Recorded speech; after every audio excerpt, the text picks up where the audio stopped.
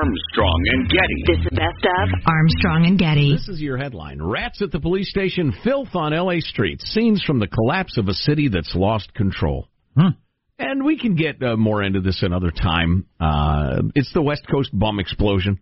It's just astounding. One of the main focuses of the story is all of the rat-borne Middle Ages diseases that are back in L.A. County now. And it's, A, amazing, B, gross. Middle Ages like a guy in his 50s? No, more like the year 1200, Jack. Oh. The Dark Ages, the diseasey ages.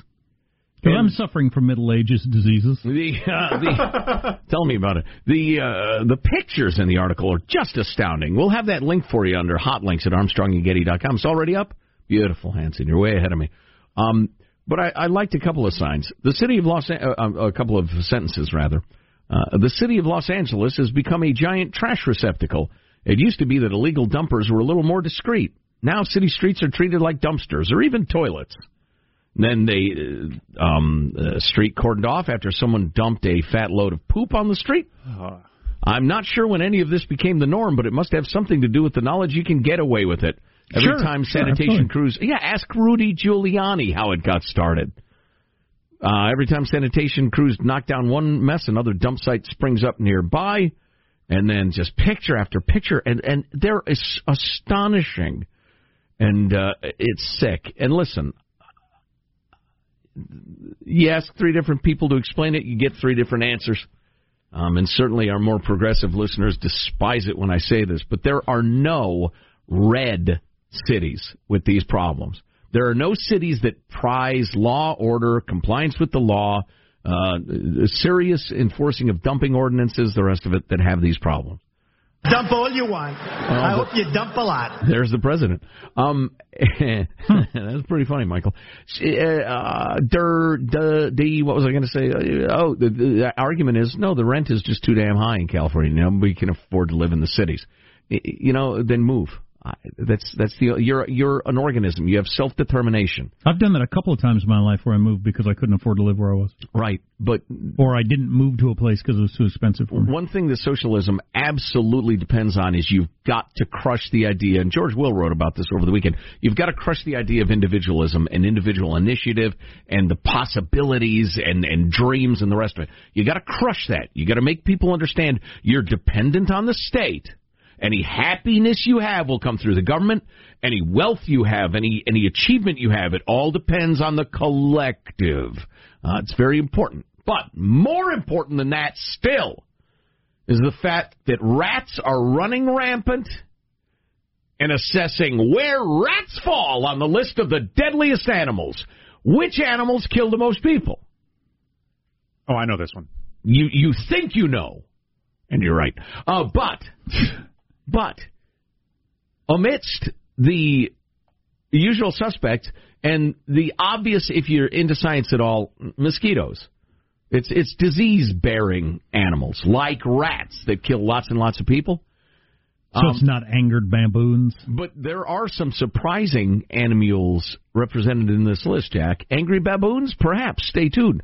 That shark attack story. Getting a tremendous amount of attention. Number one, because all shark attacks do.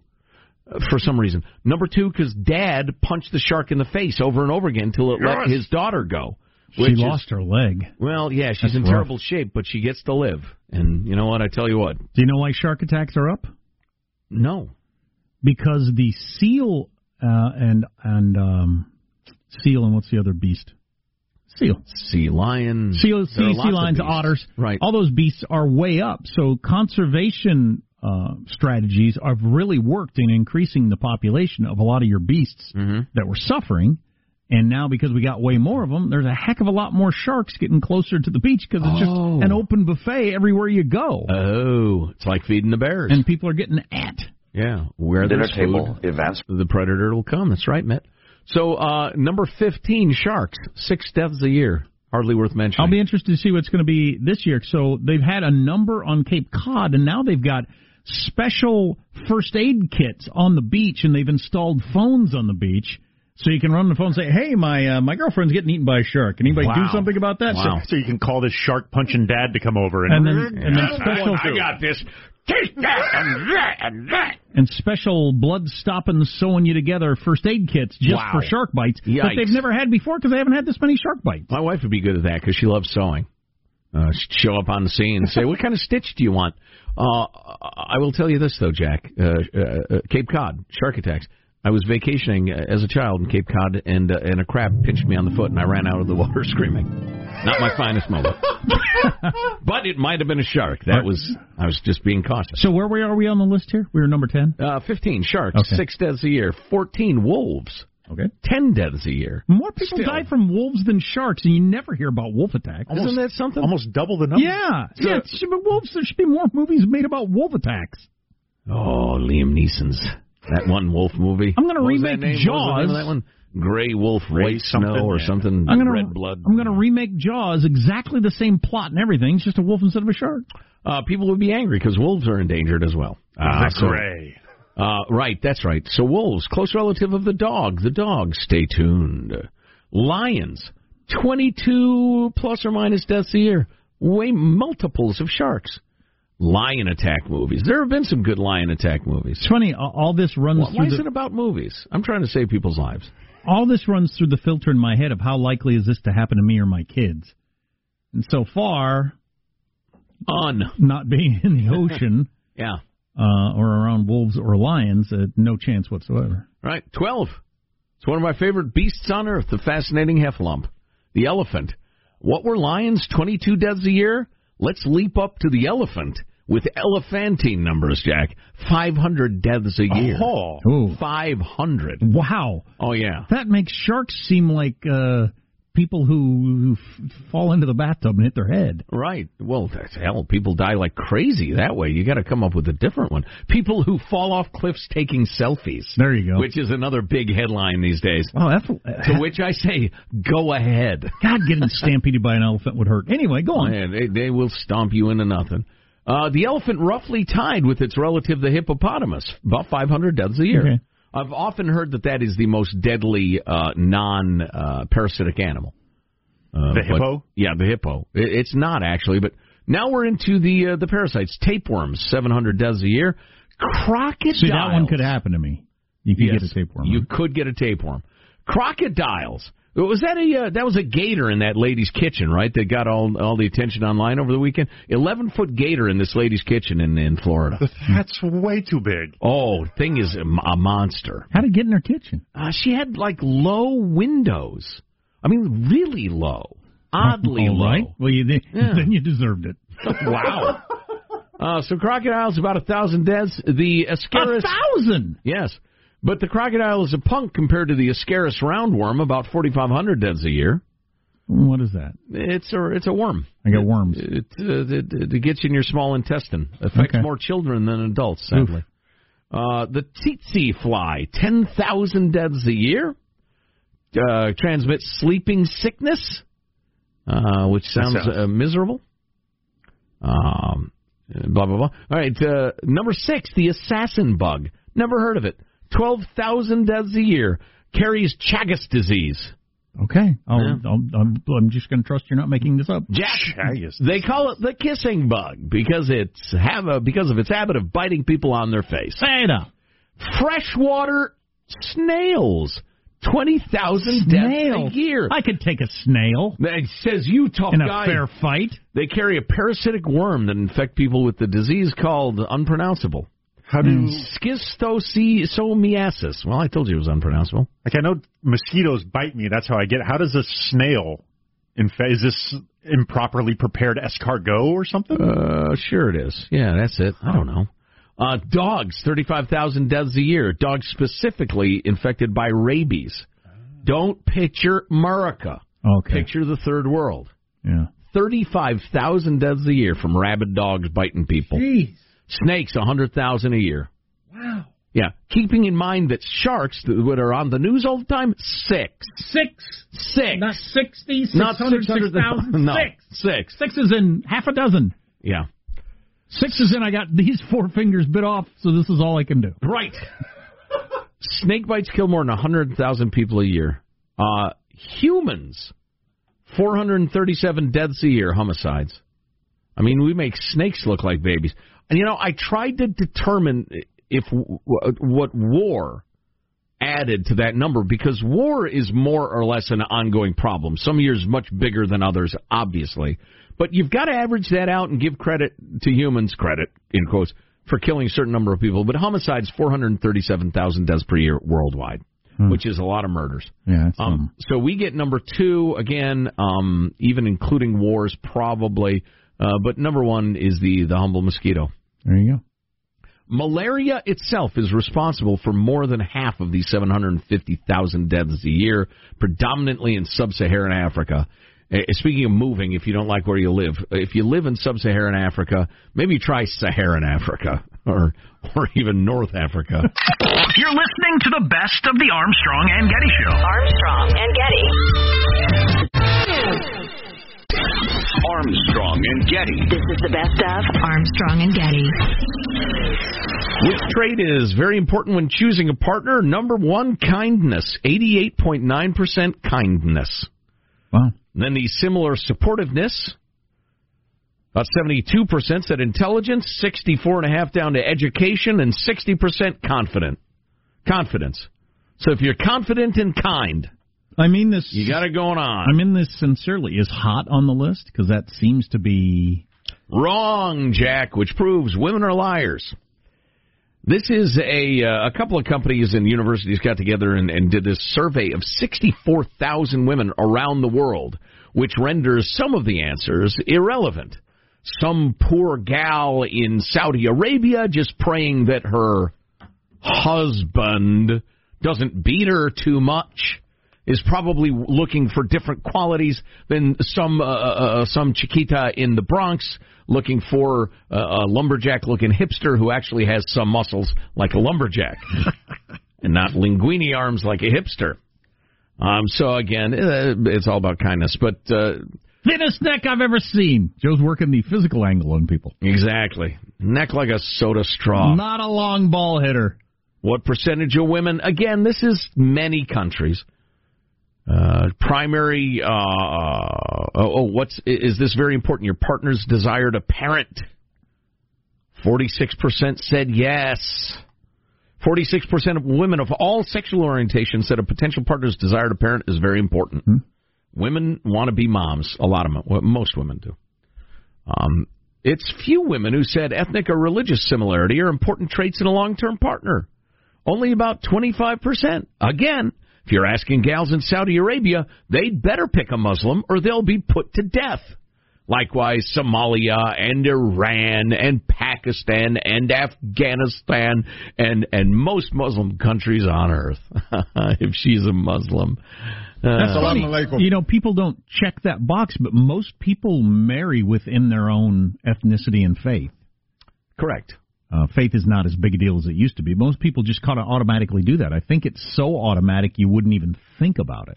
Right. Now, the whole ethnic similarity thing, I think it's barely 10% said that is an important trait. But look around you, it clearly happens. Well, right. And the funny thing is, I remember, back when I was a kid, people would talk a lot more about, this Italian guy or this Irishman or a Wop or Polak or whatever.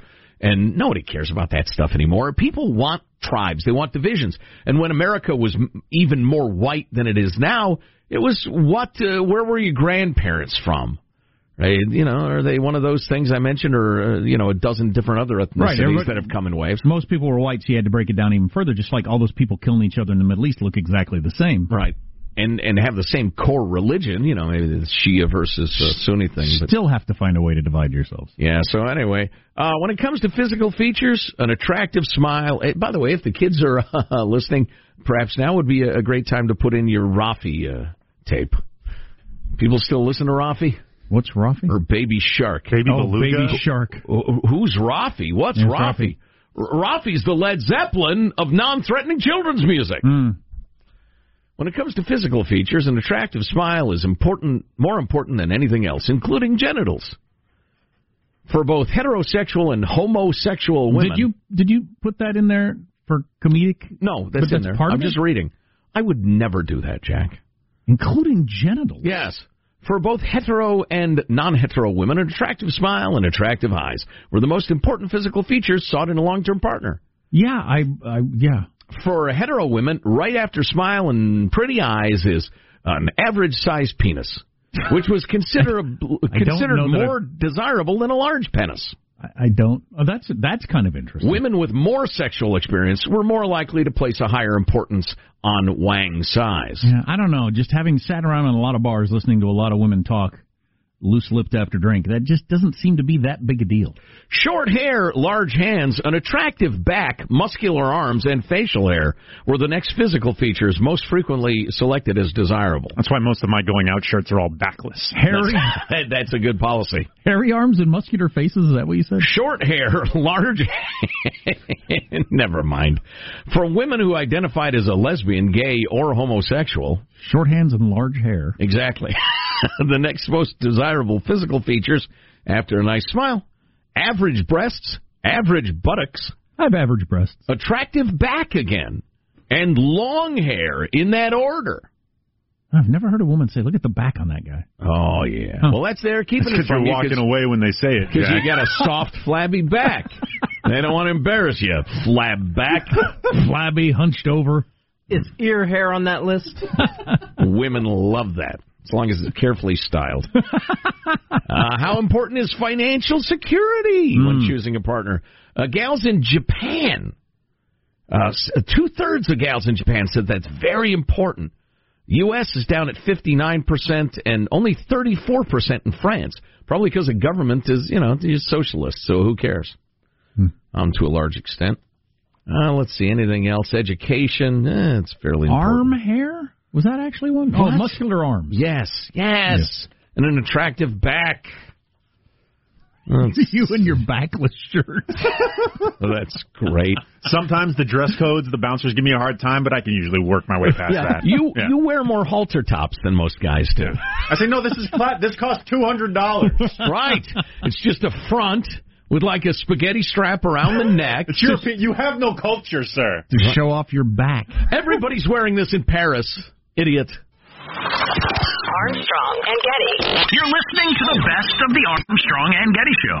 Armstrong and Getty. This is best of Armstrong and Getty. You know that you not doing stand-up drives people crazy. You know that, right? I'm going to do it again. Really? Yeah, I just had to...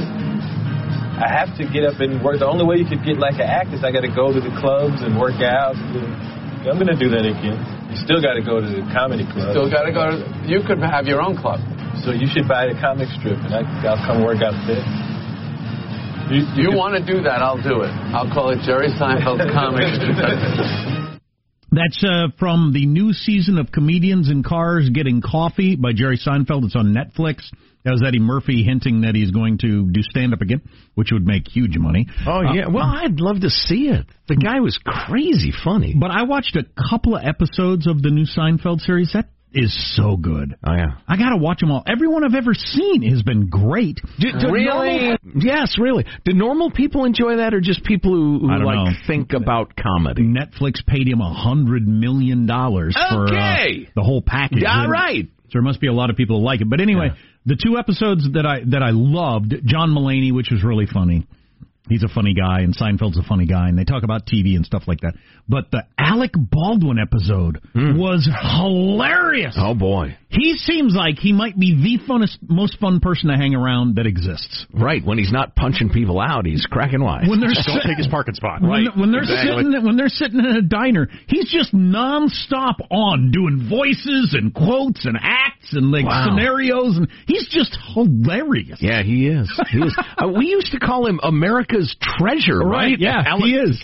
Before he got all angry and acerbic and political. That's when he was on every week on 30 Rock. On 30 Rock, because he was so good on that. He is in real life just one of those people that is unbelievable. Yeah. Worth catching on Netflix. Yep. I don't even own Netflix stock. I did at one point. I think I sold it. Probably ought to check that. Because I don't think things are getting better for... I got all excited. There's a new Star Trek show with Captain Picard. The fabulous, gifted Shakespearean actor. Help me. I'm old. Oh, why am I... Patrick Stewart. Patrick Stewart, of course. And I got all excited about it. Then I saw that it's going to be streaming on the CBS Unlimited service. Oh boy! I'd never heard of that. And they've got major productions coming out. And you have to buy a subscription? I reckon. Another subscription? So, some sort of... who knows? Maybe it's $4.99 a month. That's how they get you. Many of the network-based ones, if you already have a cable subscription, you can kind of get in through your pre-existing cable subscription. But they are aiming for their own standalone, over-the-top kind of streaming. We were talking earlier about the percentage of Americans that don't have $400 even set aside for an emergency. Here's the place to start if you don't have that $400. Look at your subscriptions. All you got of your month. subscriptions, right? Jeez. Yep, indeed. How often you eat out would probably be number 2. So listen, I hate to be ungenerous. I'm not a one-upsmanship guy. If somebody tells me a nice story from their life, I try to express appreciation. So I felt bad that I had to one-up my buddy, Matt. There's a lot of people named Matt, so I don't think that's given too much away. But there's a lot of people named Matt. Well, I'm Joe Getty. Normally, shut up. Normally, I try to keep people anonymous unless they've specifically granted me, go ahead and use my name.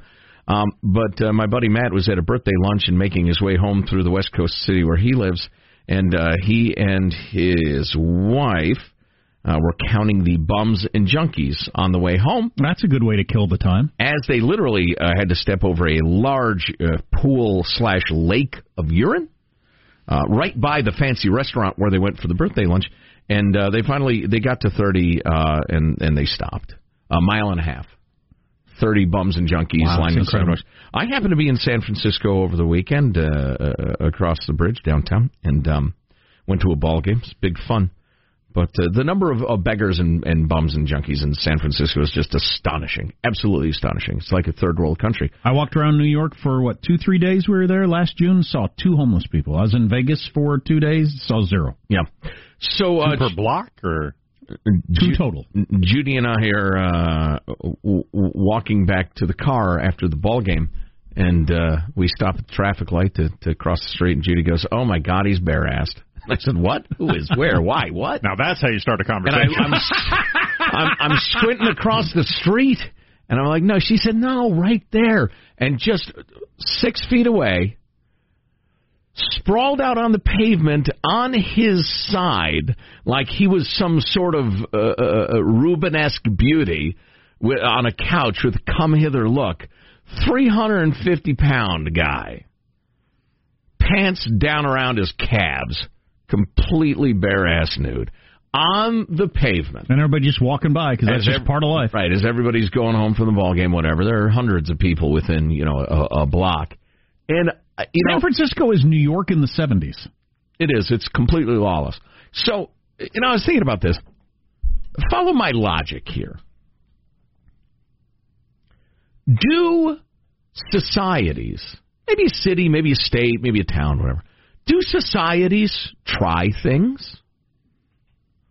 Of course they do. That's an idiot. The question is so simplistic, it's idiotic. Of course societies try things. They try out ideas. There's another question for you. It's so simplistic, it's just silly. Are all ideas good ideas? Again, anybody who answered that yes, you'd think, oh, they should really be in a mental institution. They probably don't think there are a lot of people named Matt. Right. They know nothing about the world.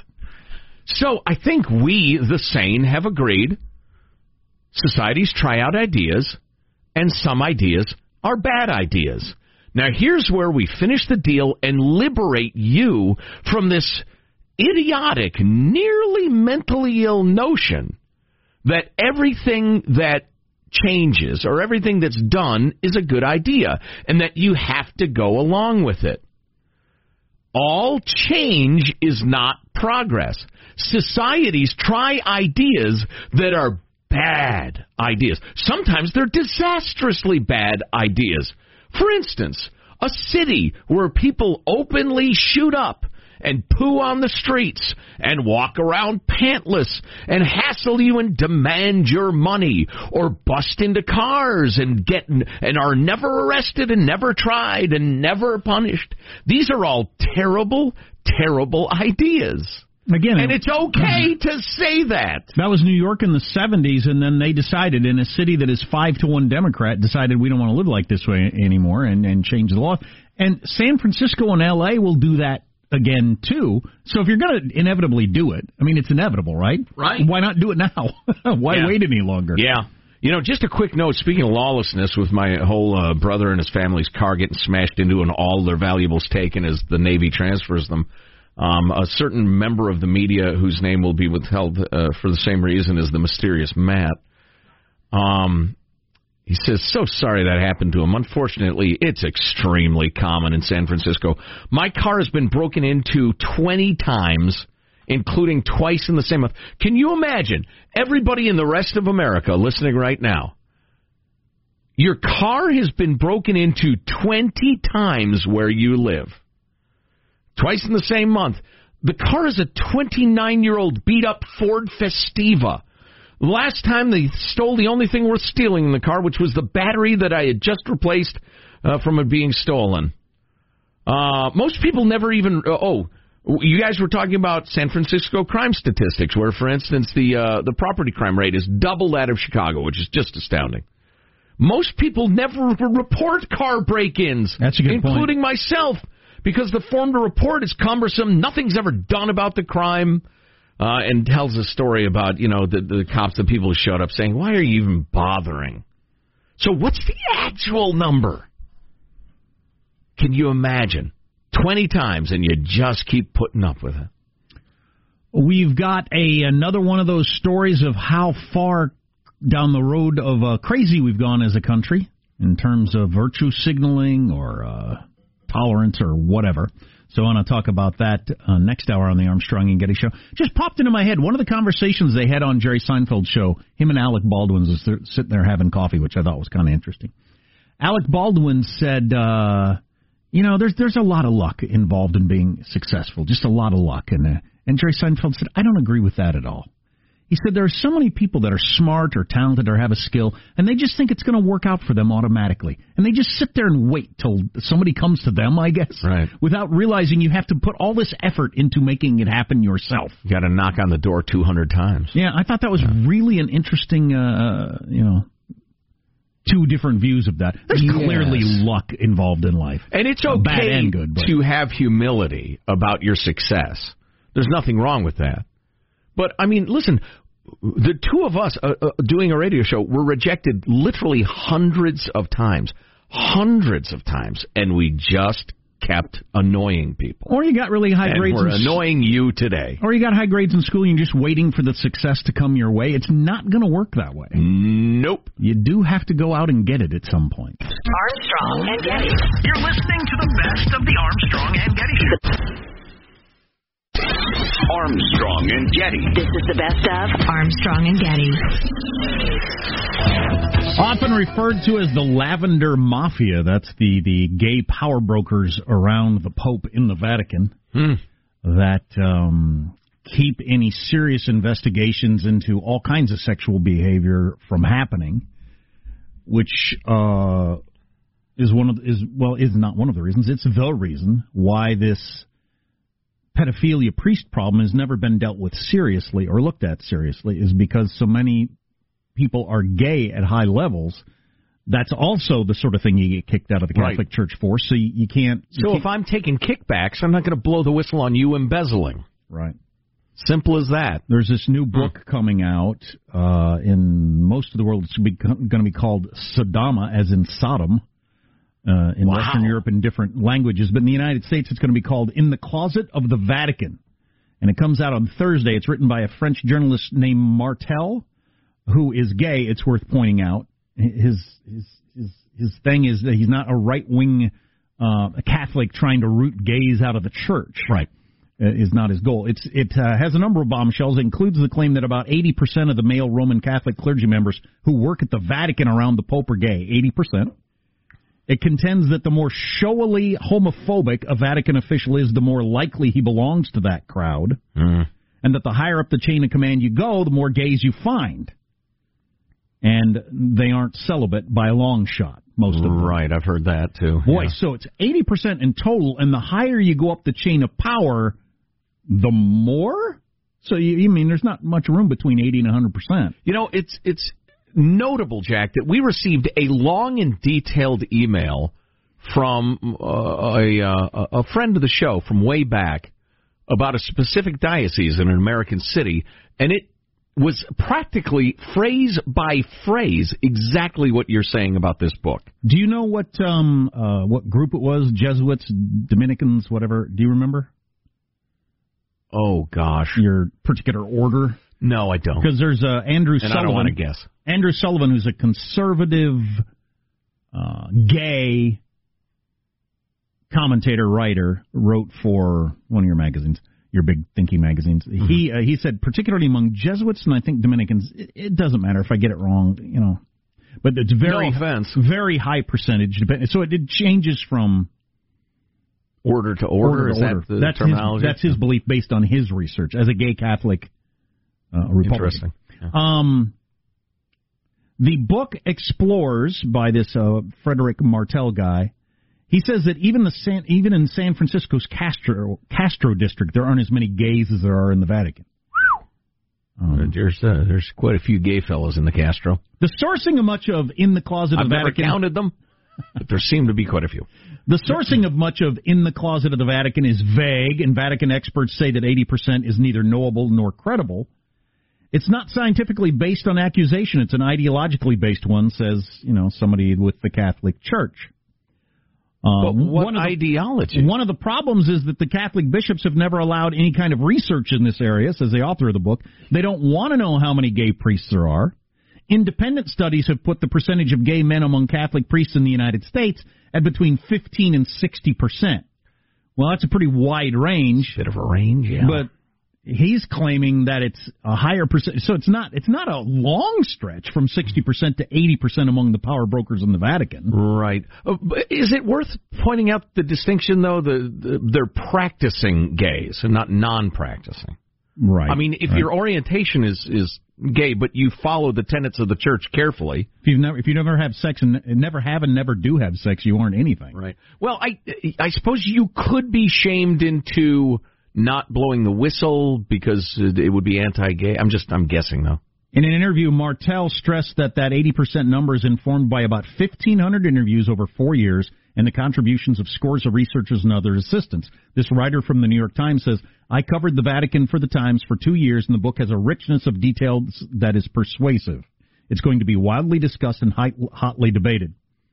Perhaps the most vivid of double lives under Martel's gaze is that of Cardinal Alfonso Lopez Trujillo of Colombia, who died about a decade ago. According to the book, he prowled the ranks of seminarians and young priests for men to seduce and routinely hired male prostitutes, sometimes beating them up after sex. All the while, he promoted the church's teaching that all gay men are need to be kicked out of the church and, Wow. The whole thing. There is a big conference coming up at the Vatican about sexual abuse. It's the first time ever that the Pope has summoned the presidents of every Catholic bishops' conference around the world to come discuss this topic. The reviewer in the New York Times is concerned that the book conflates being gay with preying on kids too much, and that'll be a problem. The author says he's trying to make the point that there's just a culture of secrecy around sex, and it's all tied together. This doesn't seem that difficult to comprehend to me. Me neither. You just don't talk about sex. Yeah. I wonder if the New York Times just has to bend over backwards because of their, heavily liberal audience. It seems easy to understand to me. You don't have to be anti-gay to understand that if I'm violating one huge church law, I'm not going to blow the whistle on somebody violating a different one. So even if perhaps I'd like to, it's got to be an anguished place to be. So you got the highest person ever in the history of the Catholic Church that has been put down by this whole scandal that happened on, was it this Friday or the Friday before? Defrocked. I think it was Friday. Cardinal McCarrick, who, if you follow the news, he used to be on Meet the Press with Tim Russert. Every Christmas, every Easter. He was like the Catholic. Oh, yeah. In the U.S. Cardinal McCarrick. For the media. He has been with, I don't know how many different presidents I've seen his picture with.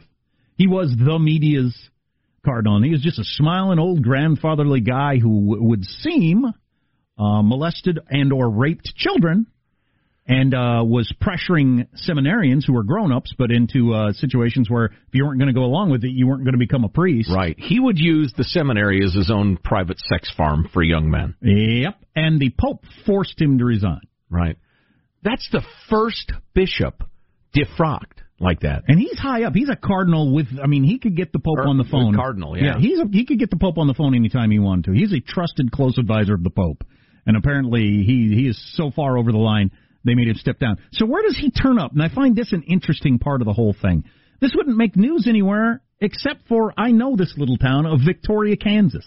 I went to a little town for college, town called Hayes, 17,000 people.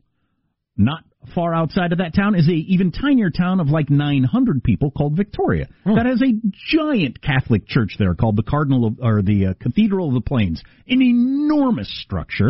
I've been to many a wedding and funeral and shindig at that enormous church.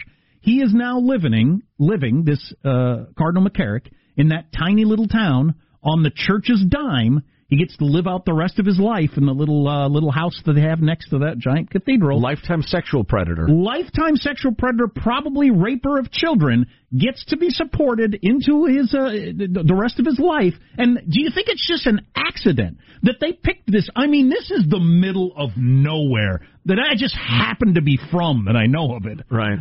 It was made the local papers there. Think it's an accident that they put him there? They just hide their abusers in tiny little towns. And as far as I know, he's not under lock and key, so he's an old man. He's almost 90. I don't think he's probably going to do anything, but he's out to wander the streets.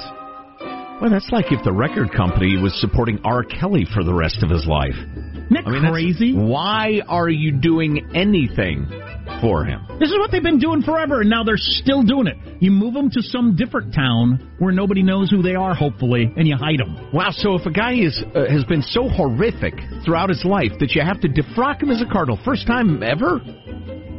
But we'll support you for the rest of your life. You can live on our dime at our place, no problem. That says it all. Isn't that amazing? And I guess the locals are pretty unhappy about it. I would be. Wow.